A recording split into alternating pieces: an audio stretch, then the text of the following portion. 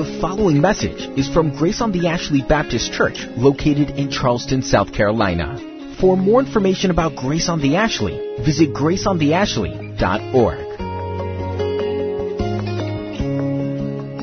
Good morning, church. You're a fine-looking bunch. I'm glad you're here this morning. We're going to be back in the book of 1 Timothy. If you have a Bible and you want to follow along, we'll be in 1 Timothy chapter 6. Is the primary text we'll be in this morning. I'm going to launch off in the book of Matthew, the Gospel of Matthew, the Gospel according to Matthew chapter 5. So mark that there, Matthew chapter 5, and then we're going to go to the last chapter of Timothy chapter 6, verse 17 through 19. So if you'll mark one of those. When Greg and I mapped out this course of sermons between here and the fall, we made some executive decisions to move a few passages around.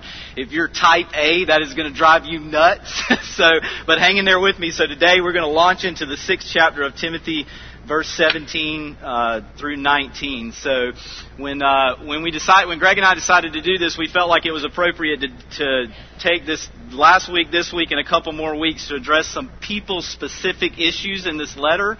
So that's what we're going to do. When God redeems you, when He calls you to faith, you enter this complex human institution called the church.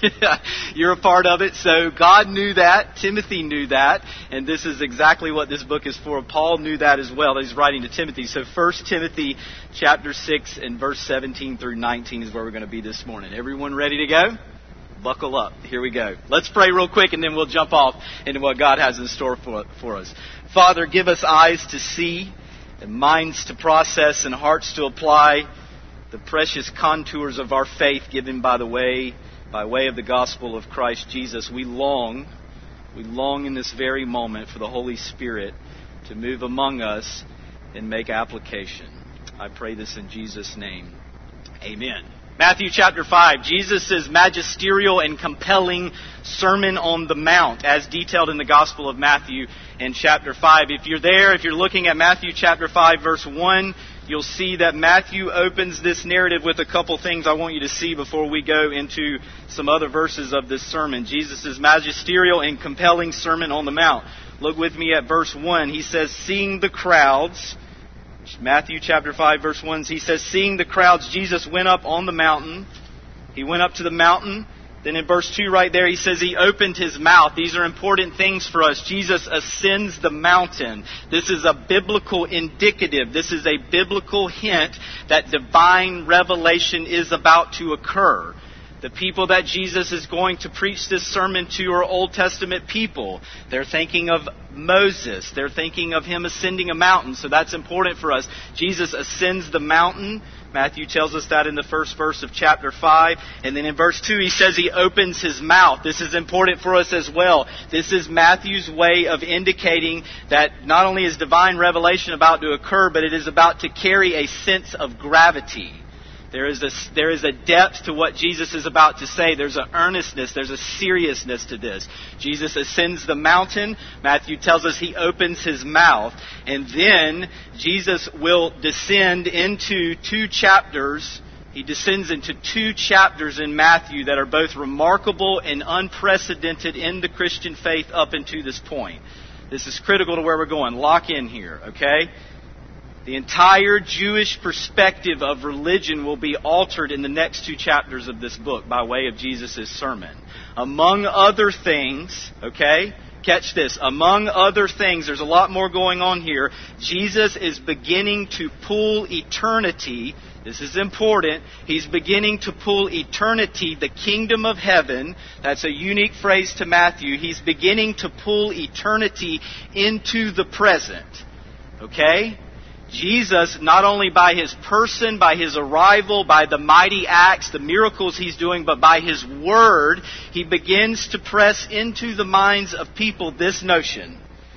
Christians are to operate with a view towards the end. In part, that is what Jesus is doing in this sermon. That for you, the people that are theologically minded, He's bringing eschatology into the present. The already, but not yet. You've probably heard that at some point. This is important. Jesus is doing a lot more in this sermon. He's doing a lot more in this sermon, but He begins with the idea of the kingdom of heaven in order to call you and I into some things. He's saying that what you do on this earth has an effect in heaven. In part, that's what Jesus is telling us. This is radical in many ways. It's radical for the time that He's speaking. It's radical for us today. You are living in ways for the unseen. You are, as a Christian. So then Jesus begins to tell us how to apply this eternal outlook. He begins to tell us how to do that to all sorts of things like prayer, fasting, and then, not the least of which, is money and riches. Jesus talks about this a lot. He talks about money and riches a lot, which is what we're going to deal with this morning in the context of 1 Timothy. So here's some of the key statements from Jesus in this sermon. Chapter 6, if you want to flip over to Matthew chapter 6. Some of the key statements from Jesus for our context this morning. Chapter 6 and verse 1, He's talking about giving to the needy. He says, "Beware of practicing your righteousness before other people in order to be seen by them. For then you will have no reward," there's the word, reward, "from your Father who is in heaven." You hear that? Reward, heaven. So He's starting to give you this language here. Look at verse 19. This is really key for where we're going today. Chapter 6, verse 19. Hear the words of Jesus here. He's talking about treasures. He says, "Do not lay up for yourself treasures," you hear that word? Treasures, "on this earth where moth and rust destroy and where thieves break in and steal, but lay up for yourselves," there it is again, "treasures in heaven."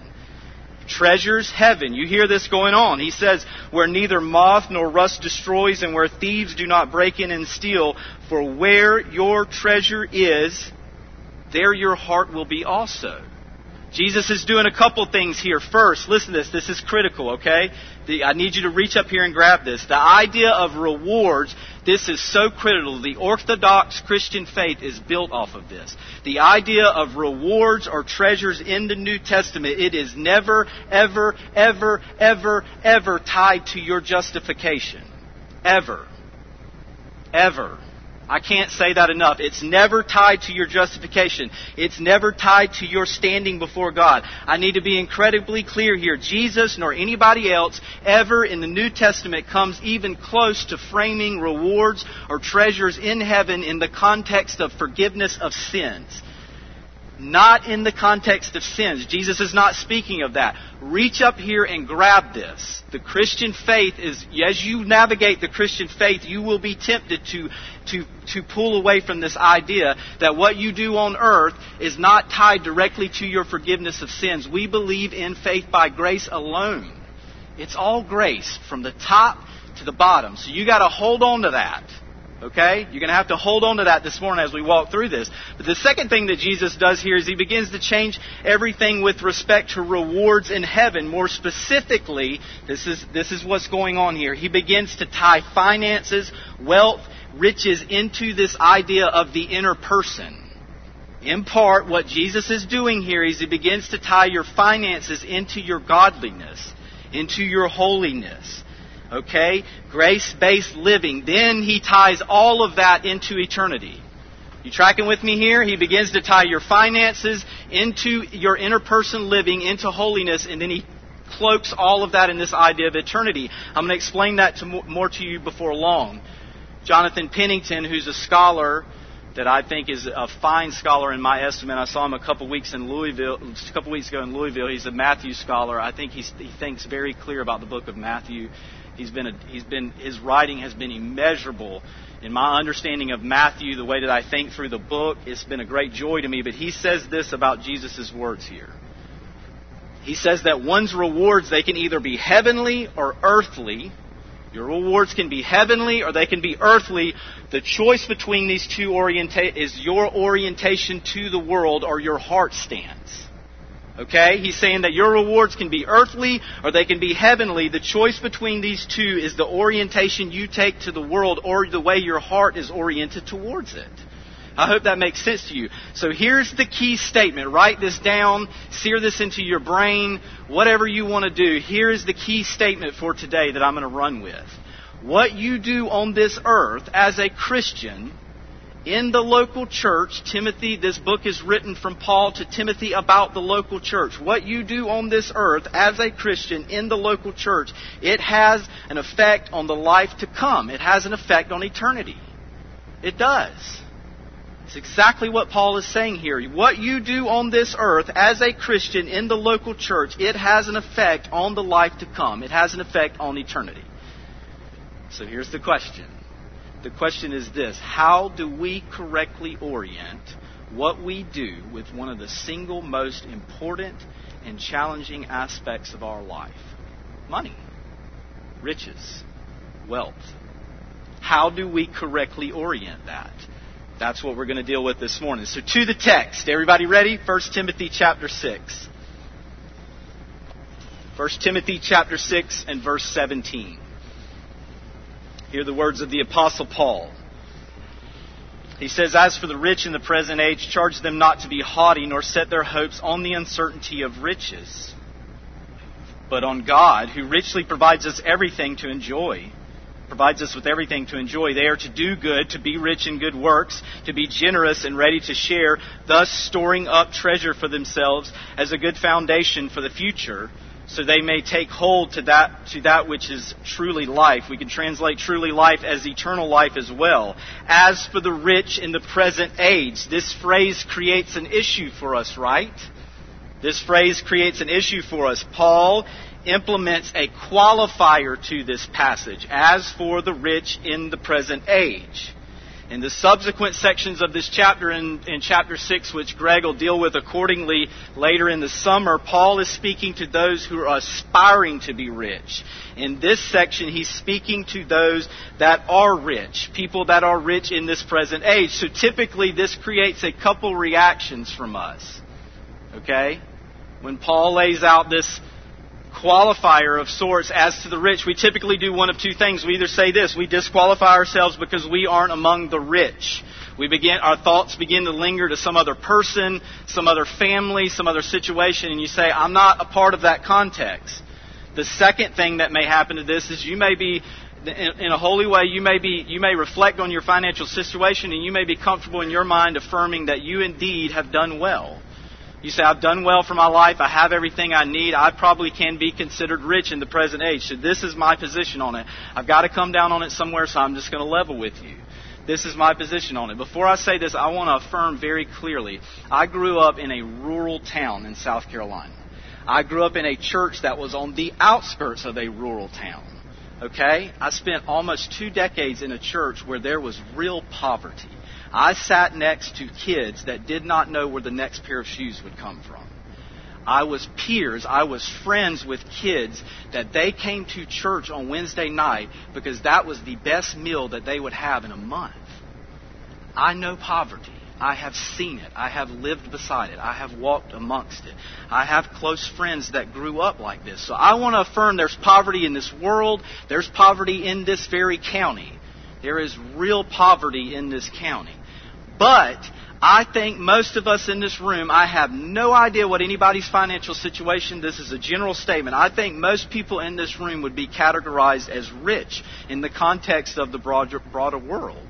If you didn't know this, America is not the only country in the world. There is some very, very, very poor situations out there. You can check this when you get home and want to Google, but almost over 40% of the wealth in the world resides right here in this country.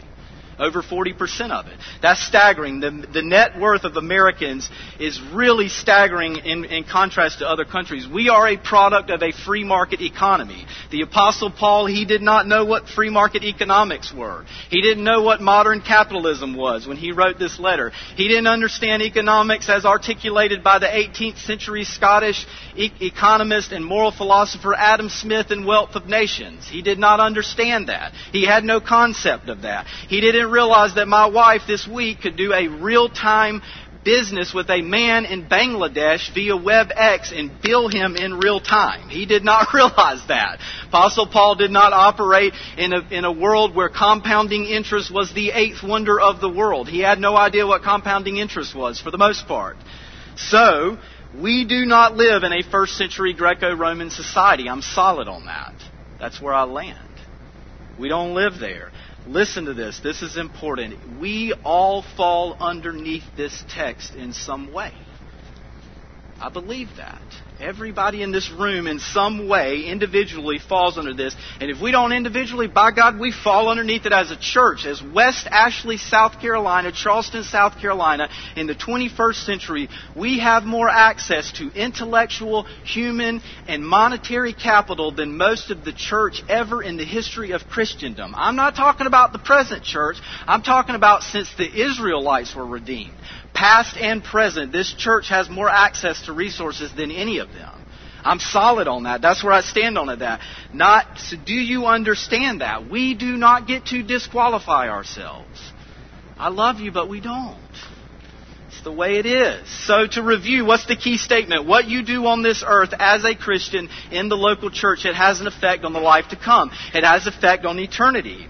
How do we correctly orient one of the single most challenging aspects of our life? Money, wealth, or riches? Paul continues. He gives us directive on this. Chapter 6, verse 17. Here the second part of the verse. Paul says, "Charge them not to be haughty, nor to set their hopes on the uncertainty of riches, but on God, who richly provides us with everything to enjoy." What Paul's doing here is he's going after two primary issues in this verse. He's going after arrogance. You see the word haughty there, and he's going after dependence. He's giving us wisdom on how to avoid two real and unique perils to wealth. I think these are unique to wealth, particularly in our context, okay? So he's given us two things here. Wealth, I'm going to belly up to this statement too. Wealth, people are all over the place. Men that I love, men that I esteem, that I respect, they're all over the place on this, but this is where I land. Wealth in and of itself is not evil. It's not. But it is extremely challenging. It's extremely challenging. It's unique in its challenges. This has been helpful to me through the years because I come from a business background. I'm a corporate man by trade. I've thought and written about the intersection of wealth and money and faith. I've thought and written about it a ton. And if God gives me life and I am able to do it and He gives me energy, I'm going to do a lot of work on that in the future, I hope. And so it's something that's occupied my mind. I've had to wrestle with it philosophically. I've had to wrestle with it pragmatically on the ground for the better part of 12 or 14 years of my life. I've had to walk through this stuff. Balance sheets and income statements are important to me. Compounding interest when I'm the beneficiary of it is something that I enjoy. That's just the God's honest truth on it. I like those things. I think they're marvelous. I don't think God is opposed to those things. I'd go to the wall over that. I really would. But there are real perils to all of it. There are real and present dangers to all of this stuff, two of which are arrogance and dependence. It's right there in the text. Two of which are arrogance and dependence. Paul didn't know the modern realities, the realities of modern economics, but by God, God did. He did. He knew exactly what was going on. So the Bible is applicable. It's relevant. It's relevant even to us today. So look at what he says here. He says, "Charge them not to be haughty." This idea here is arrogance. I'm going to make an exegetical decision here and jettison this whole thing. I'm just going to touch on it for a minute and then we're going to move on. But arrogance, what Paul is getting at here is this idea that you have more value just because you're a person of wealth. That's what he's getting at in the statement here. He's saying basically to us in modern terms, don't be a narcissist. If you've done well for yourself, in a modern context, don't be a narcissist. Cool it. If you've done well for yourself, that's what he's saying. Don't be arrogant. Don't consider yourself of more value than other ones because you've done well in this world. The second thing that he does is he tells us about dependence. He says there's an uncertainty in riches, but we should hope on God. So what about dependence? How do we avoid dependence upon riches? How do we do that? The answer is easy. You flip the object of your hope. That's what he's doing in this verse. Paul flips the object of the hope in these verses. Do you see that? He's giving us two paths here. He's saying you can hope in temporal, tangible riches, or you can hope in God, and then he directs us to hope in God. It's right there in the text. It's plain as day. But here's the kicker. Here's the kicker to all of it. Hope in and of itself is not holy. You catch that? Hope in and of itself is not holy. Only rightly aligned hope. Do you see that in the text? You have to fight to align or orient your hope correctly. It doesn't come naturally as a Christian. I wish I had better news for you. This is the product of the fall. Our hopes get misguided. They get misaligned. They get off track. It's a reality. This is a ramification of the fall. You have to fight to guide or orient your hope towards God. You have to labor. You do. You have to labor in this. How do you fight to align your hope to God? You cling to Jesus, you cling to the gospel, and you live in everyday moments with the conscious awareness that your life, and particularly what you do with your finances, has an effect on heaven. It has an effect on eternity. You have to live and think beyond yourself. You have to live with heaven in mind. That's what Paul's getting at in here in these verses. I just want to let you know, if there's anybody in here this morning that's wrestling with this idea of Christianity, if you're wrestling with the faith and church and you don't know what it means to come to faith and you have no idea what some of this stuff we get up here and talk about all the time, I just want to say to you, this passage we're looking at is written to Christians specifically, but I just want to say this to you. Place your hope in Jesus. He's the great mediator of our faith. Come to Him. Repent and believe. He longs to forgive you of your sins and reconcile you to a heavenly Father that cannot look favorably upon you apart from the blood of Jesus Christ. The gospel is freely offered to you, and your life can be justified. I long for you to live for eternity. I long for you to live for something beyond yourself. The gospel. I love the gospel. I love the gospel. I'm brokenhearted for people in this room, for people in this community, people in this world that have misguided hope. I'm brokenhearted for people that are without the hope of Jesus. But I'm also brokenhearted for people that have the hope of the gospel, people like me, but it becomes disoriented. It becomes misguided at times. It's a continual fight to guide your hope. It's a continual fight. So Paul gives us a qualifier. He then flips the object of our hope in these verses, and then he challenges us to avoid the perils of wealth. And then he makes a call to us. Then he makes a petition to us. Look at this. In verse 18 and 19, he says, they are to do good work, they are to do good, to be rich in good works, to be generous and ready to share, thus storing up treasure for themselves as a good foundation for the future, so that they may take hold of that which is truly life. What Paul is doing here effectively is he's issuing this call to reorient the way in which we live in the current moment. These verses are a call, they're a command to make eternal investments. Part of the way in which we make an eternal investment is through our riches. This is clear in the text. Brit's not telling you this. God Almighty is telling you this. What you do with your money has an impact on eternity. Point blank. Point blank. Furthermore, this passage, there's a paradox that underlies this passage. Let me explain to you what I mean. There's a paradox that underlines this passage. This call, founded in Jesus, remember the Sermon on the Mount? I told you He calls us, He starts connecting riches and wealth to this idea of holiness, godliness, and then He ties all of it into the idea of eternity. So Jesus is making these connections here. This call in this verse, which is founded in Jesus, it links money with the inner person, the heart, and then ties it to eternity, and it ushers us into one of the greatest Christian paradoxes ever. This call that Paul unfolds here, it leads us into one of the great and seemingly contradictory positions in all of human life and experience. Christianity does this to you in general. Christianity is going to call you to do things that your mind and your heart and your flesh say, that makes absolutely no sense. That runs contrary to everything that's in me. There's Christian paradoxes everywhere. This is one of them. This is it. Here's the paradox. If you don't hear anything else I'm saying today, hear this. The paradox in this verse is the call in this passage is the call to avoid in some ways personal fulfillment as the ultimate goal of life. When we avoid personal fulfillment as the ultimate goal of life, we actually gain a better and richer personal fulfillment because we become a source of eternal impact, of heavenly impact. I hope that's clear. I'm going to repeat this again. When we avoid personal fulfillment as the ultimate goal of life, when you give your life away, pocketbook and all, You actually gain a better and richer personal fulfillment because we become the source of eternal impact, of heavenly impact. That's the paradox in these verses.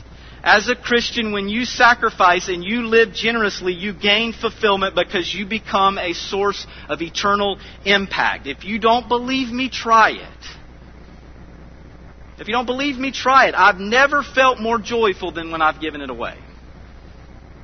That's the God's honest truth. I believe this from the Bible. I believe it from my personal experience. My wife and I have intentionally labored for 12 years to build a marriage around this. To live with an open hand. In our home, in the church, and in this community. That's another discussion that we'll talk about later on. But the summation is this. Your life on this earth is part of a bigger story. It's a bigger narrative that God's unfolding. It's a larger story that He's writing in redemption of His people. What you do in this moment, in this life, with your money, with your service, it counts for all eternity. Do you understand that? Do you live that out? Are you living that out? Samuel Zemurray, who is the president of United Fruit for 25 years. Some of you probably remember United Fruit. It was around in the early 40s, 50s, some of the 60s. I think it folded up and went underneath another umbrella. But Samuel Zemurray, he was the CEO of United Fruit for 25 years or so in the 30s and 40s. He was known as the Banana Man. His name was the Banana Man because he made a massive fortune off of bananas. Some of you probably know the story. His story is really both romantic and then at the same time, honest to goodness, it's kind of miserable, to be honest with you. This is a footnote. I give you footnotes. Here's another footnote. The reason Christian history is important, when you read history from a Christian perspective, you do it as part romantic, as part someone that endears history, but also as partly someone that lives and understands it objectively. You have to be an analyst with history. So that's kind of how I read things. Anyway, that's the way you're supposed to live the Christian life, but that's philosophical musing and I'm done. But anyway, so his story is romantic and at times it's miserable, but the way he made money was off the ripe banana. This is fascinating to me. He made money off the ripe banana. In the early 1900s, if you don't know anything about the early 1900s, it was not 2019 in Charleston, but in the early 1900s, the bananas were imported to Charleston, but they were also imported to Mobile, Alabama. Mobile, Alabama. And the young Sam, he was probably a teenager at this point, he would go to the docks in Mobile, Alabama, and he watched the ships come in with these bananas. And when they arrived, the importers, the companies that imported the bananas, when they arrived, they would look at these stems of bananas, and the ripe ones they would set to the side. They would only take the green ones because their logistics, their system of delivering them, only allowed them time to get the green bananas to the market. So what happened is that he ended up finding his niche in logistics. It's a marvelous story in some ways. He felt like if he could move the right banana faster than the current businesses, he could take these ripe bananas and turn a profit. This is capitalism. This is the beauty of capitalism. It's capitalism at its finest. I love it in some ways. So the first time he did it, he's a teenager. He's jumping on railroads, rail cars. He's riding a bicycle. He's doing all this stuff. He turned a $40 profit. That $40 profit in the early 1900s on the first time he moved these ripe bananas. He did. It's a marvelous story. And so it was stressful. The margins were small, but he realized that the world of ripe bananas, it was wide open. It was wide open, and he could do it through. If he could do it through logistics, he could win. He could win. That's capitalism at its finest. So the rest is history. By his 21st birthday, he's a millionaire. 21st birthday, he's a millionaire. And in the peak, United Fruit, in the peak, it employed 100,000 people worldwide. And he was clearing, at the peak of that company, they were profiting some $66 million a year along those lines. That's equivalent to about $660 million a year right now. If you don't know anything about business, that's pretty strong for the banana market, okay? That's pretty strong for the banana market, $660 million a year. But this is it. Over the years, the company experienced all kind of issues. Zemurray, he would retire from the banana trade, and the entire thing would go downhill. The whole enterprise, it was riddled with lawsuits and foreign issues, foreign disputes. It just was a mess. I think it was acquired and folded into another larger umbrella. But anyway, someone wrote about life in general. Hear this. They said this about life. Some of you have lived this. It says that life is like this. You leave the house in the morning, you're young and you're fit and you're strong and you whistle as you walk down the street, and then you turn the corner and bang! You run right into your old decrepit self going the other way. It's how they describe life. He said what he means by this is that life is a flash. It moves at warp speed, and it can leave you cynical. It can leave you cynical. This was apparently the experience of Zemuri here, because he blinked and it was all at once. He was one of the most powerful men on earth, and then the next day he was retired. It was said of him, this is grievous to me. It was said of him that he was like a man who was wandering through a mansion, closing doors, because at a certain age, no matter what direction you walk, you're walking away. I read that and it almost took my breath away. Listen to me. Zemuri's experience in this life left him with an empty feeling of walking away. This idea is not in the Christian purview. This is not part of the Christian experience. Zemuri's experience is due in part to misguided and incorrectly oriented values with respect to wealth and his time. The Christian does not walk away when he grows old and comes to the end of his life. By God, he walks into his eternal reward. The Christian doesn't walk away when he grows old and leaves this earth. He walks into the presence of God and the eternal reward. It seems from this story that Zemuri was a man that did not make investments of any sort upon this earth for purposes of eternity. You see that? And the kicker to all of it is you don't have to be a millionaire to get here. You don't. So here's the question. What are you doing today with your finances and with your time that influences eternity through the local church? Paul is talking about the local church here. He's not talking about parachurch organizations or your alumni or the Rotary Club. I'm personally vested in all of those things and those type of things. I think they're wonderful. I love them. But the local church is the mother. It's the bride of Christ. And Paul is giving directive here. It's the pinnacle of God's activity on this earth. What are you doing today that will help you avoid the experience of this man? You don't have to be a millionaire to end up here. You don't. So here's the key statement. What you do on this earth as a Christian in the local church, it has an effect on the life to come. It has an effect on eternity. How do we correctly orient what we do with one of the single most challenging aspects of life, money, wealth, and riches? Through the gospel of Jesus Christ and the power of the Holy Spirit, God is calling us to reorient the value we place on money in order to live generously and make an impact upon eternity.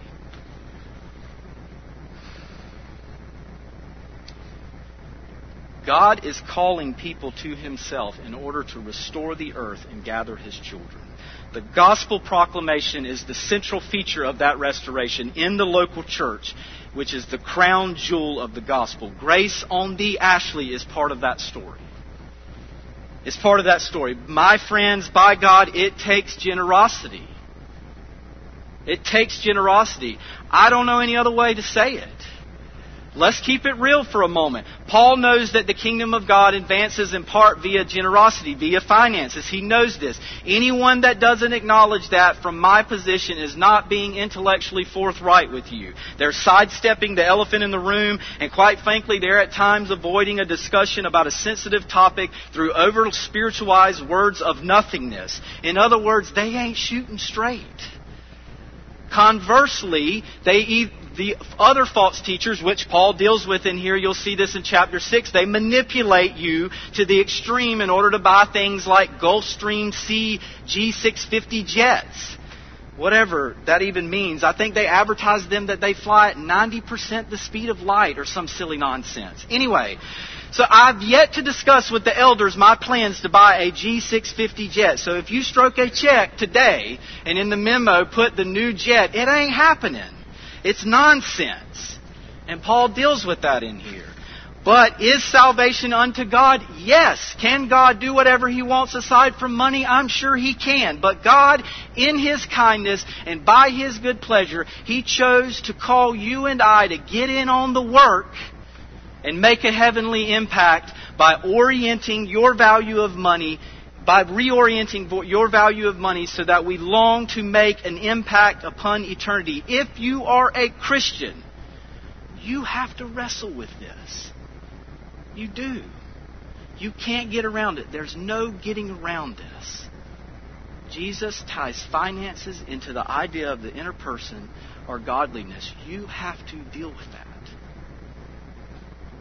You have to deal with it. Met with the WOM ladies on Tuesday of this week.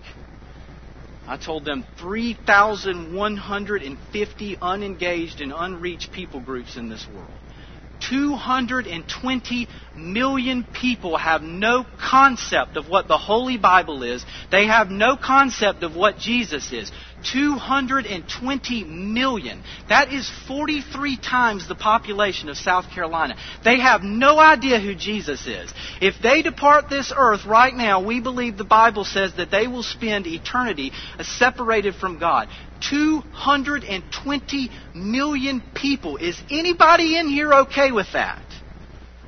Anybody?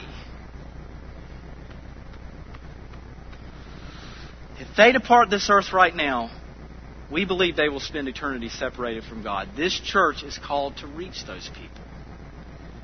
Not some other church, this church. It takes generosity to reach these people. We can cloak it in all kinds of spiritual language and sidestep the issue, but the bottom line is that these people will never enjoy the hope that you and I have without intentional generosity. You want to avoid arrogance and dependence? Give your life to the gospel movement. All of it. All of it. We got to press. I love you, but we have got to press. We've got to press. What you do on this earth as a Christian in the local church, it has an effect on the life to come. It has an effect on eternity. How do we correctly orient what we do with one of the most challenging aspects of life, money, wealth, and riches? Through the gospel of Jesus Christ, by the power of the Holy Spirit, we reorient the value we place on finances and money in order to live with an open hand to make an impact upon eternity. May the Holy Spirit stoke the fire of enthusiasm. May He rattle us to the core, and may He awaken a desire for eternal impact. May we long to impact eternity through generosity for purposes of gospel proclamation to God's glory alone. Amen and amen. Let's pray. Precious Father, I'm thankful for your truths and scriptures. They're difficult. We navigate them the best way that we know possible. So I pray now that by your Spirit that you make application to our lives. That you change us, Father. We know that Jesus made some radical statements. He calls us to a lifestyle that's countercultural. He calls us to a lifestyle that runs in contradiction to the way we feel oftentimes, Father. So I pray, God, give us strength. Give us strength to live and to operate with an eternal perspective. Give us the courage, Father, to live with eternity in mind, because we know that so much hangs in the balance. For it's in Jesus' name that we pray. Amen.